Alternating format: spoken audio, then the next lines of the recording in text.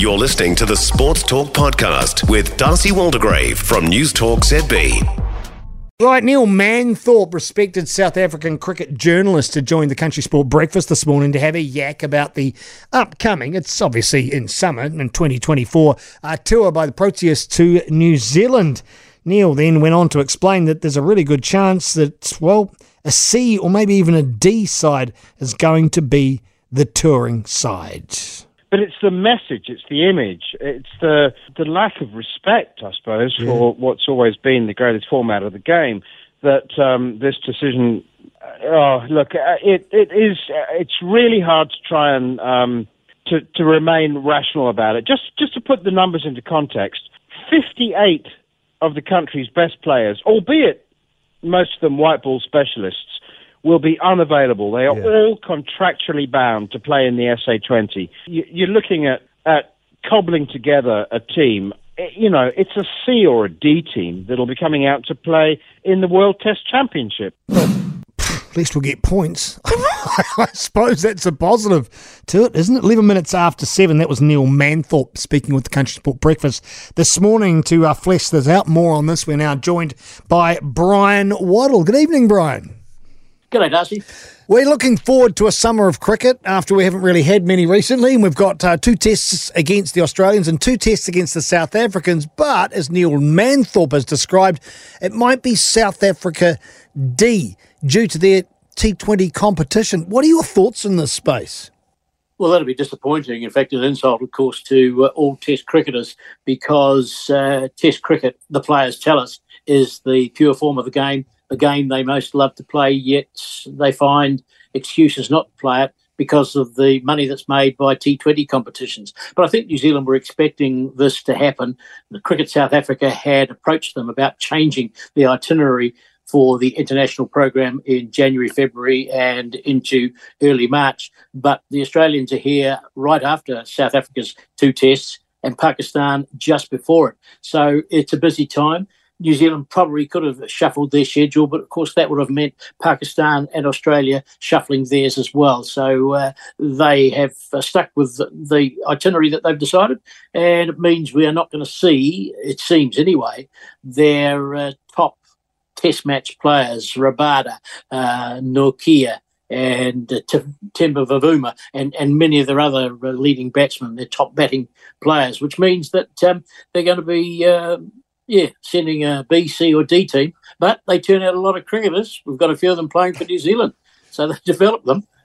I suppose the wider problem here is the way that they're trying to shoehorn the cash cow that is T20 cricket into the Test schedule, and Tests are coming off second best. Do you see this changing, or is that cash cow just running away in the paddock as big as a house?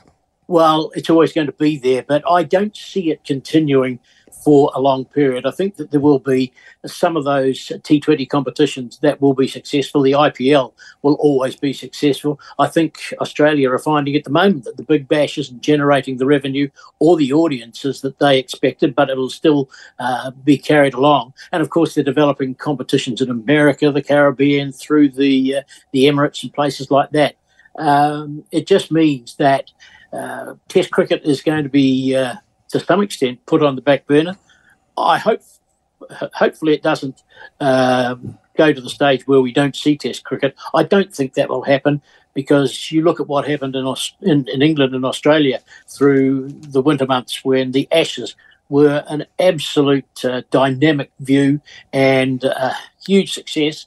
And Australia, England and India will always have successful Test match programs.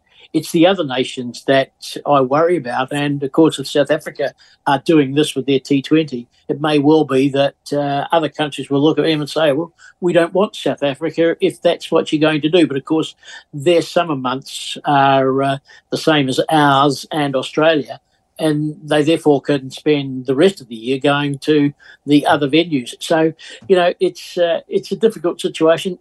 I like to be glass half full and see that it won't impact, but it's certainly going to change the Test match setup for, the conceivable future. What about the thought, Brian, of New Zealand cricket actually packing a sad and going, fine, if you're not sending your best team, don't worry about it. We're not having you over here. How much would that impact them, I suppose, on the grander scale of cricket and also financially? Would that be something they'd even think of doing?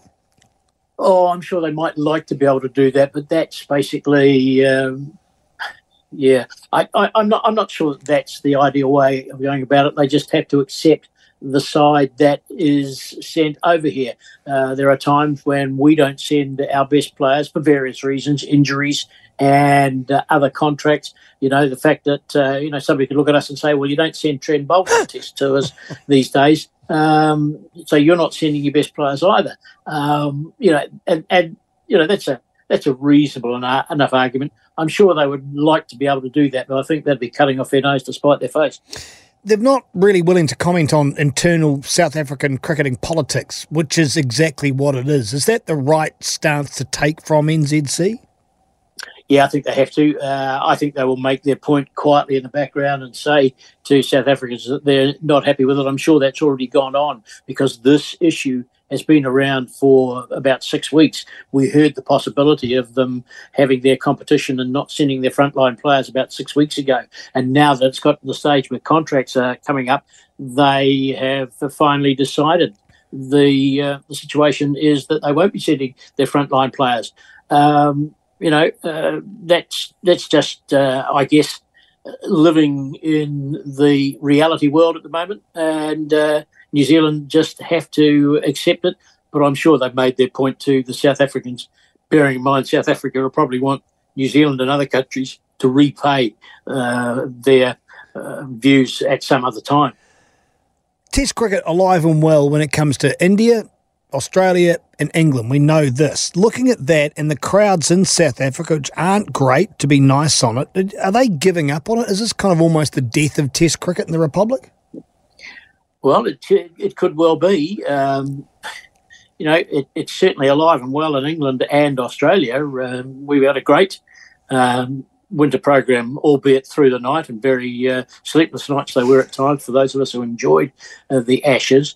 South Africa may well be looking and say it's not generating the revenue that the T20 competition can, and so they've decided that is more important to them, bearing in mind, of course, that their summer months are highlighted by test matches. They've always had a test match on Boxing Day at Cape Town, and New Zealand have played test matches over there at the winter months, but of course this is in February when they've been in our country in the past. And they've had a change and decided that the T20 competition is for that period of their season. So, it's just, accepting the reality of the way things are going at the moment.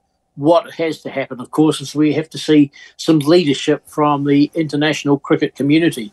And they have to have a proper window for some of these T20 tournaments that are going on around the world so that we can still have the Future Tours program and the World Test Championship, which I think is gaining momentum and interest for the public. Those things have to be cared for by the administrators. And we have a New Zealander who's the chairman of the ICC who seems to think that, unfortunately, T20 competitions are the way of the world, that there's no or not enough room for Test cricket anymore. Hence, of course, the fact that we only have 2 tests every series that happens in this country, which is, from my point of view, a pointless exercise. For more from Sports Talk, listen live to News Talk ZB from 7 p.m. weekdays or follow the podcast on iHeartRadio. If you enjoyed this podcast, you will love our New Zealand Herald podcast, The Little Things, hosted by me, Francesca Rudkin, and my good friend Louise Airy. We focus on all the little things that you can do to make a positive impact on your life and to cut through the confusion from the health and wellness industry. Join us every Saturday to hear from the experts for all the tips and advice you need. Just search The Little Things on iHeartRadio or wherever you get your podcasts.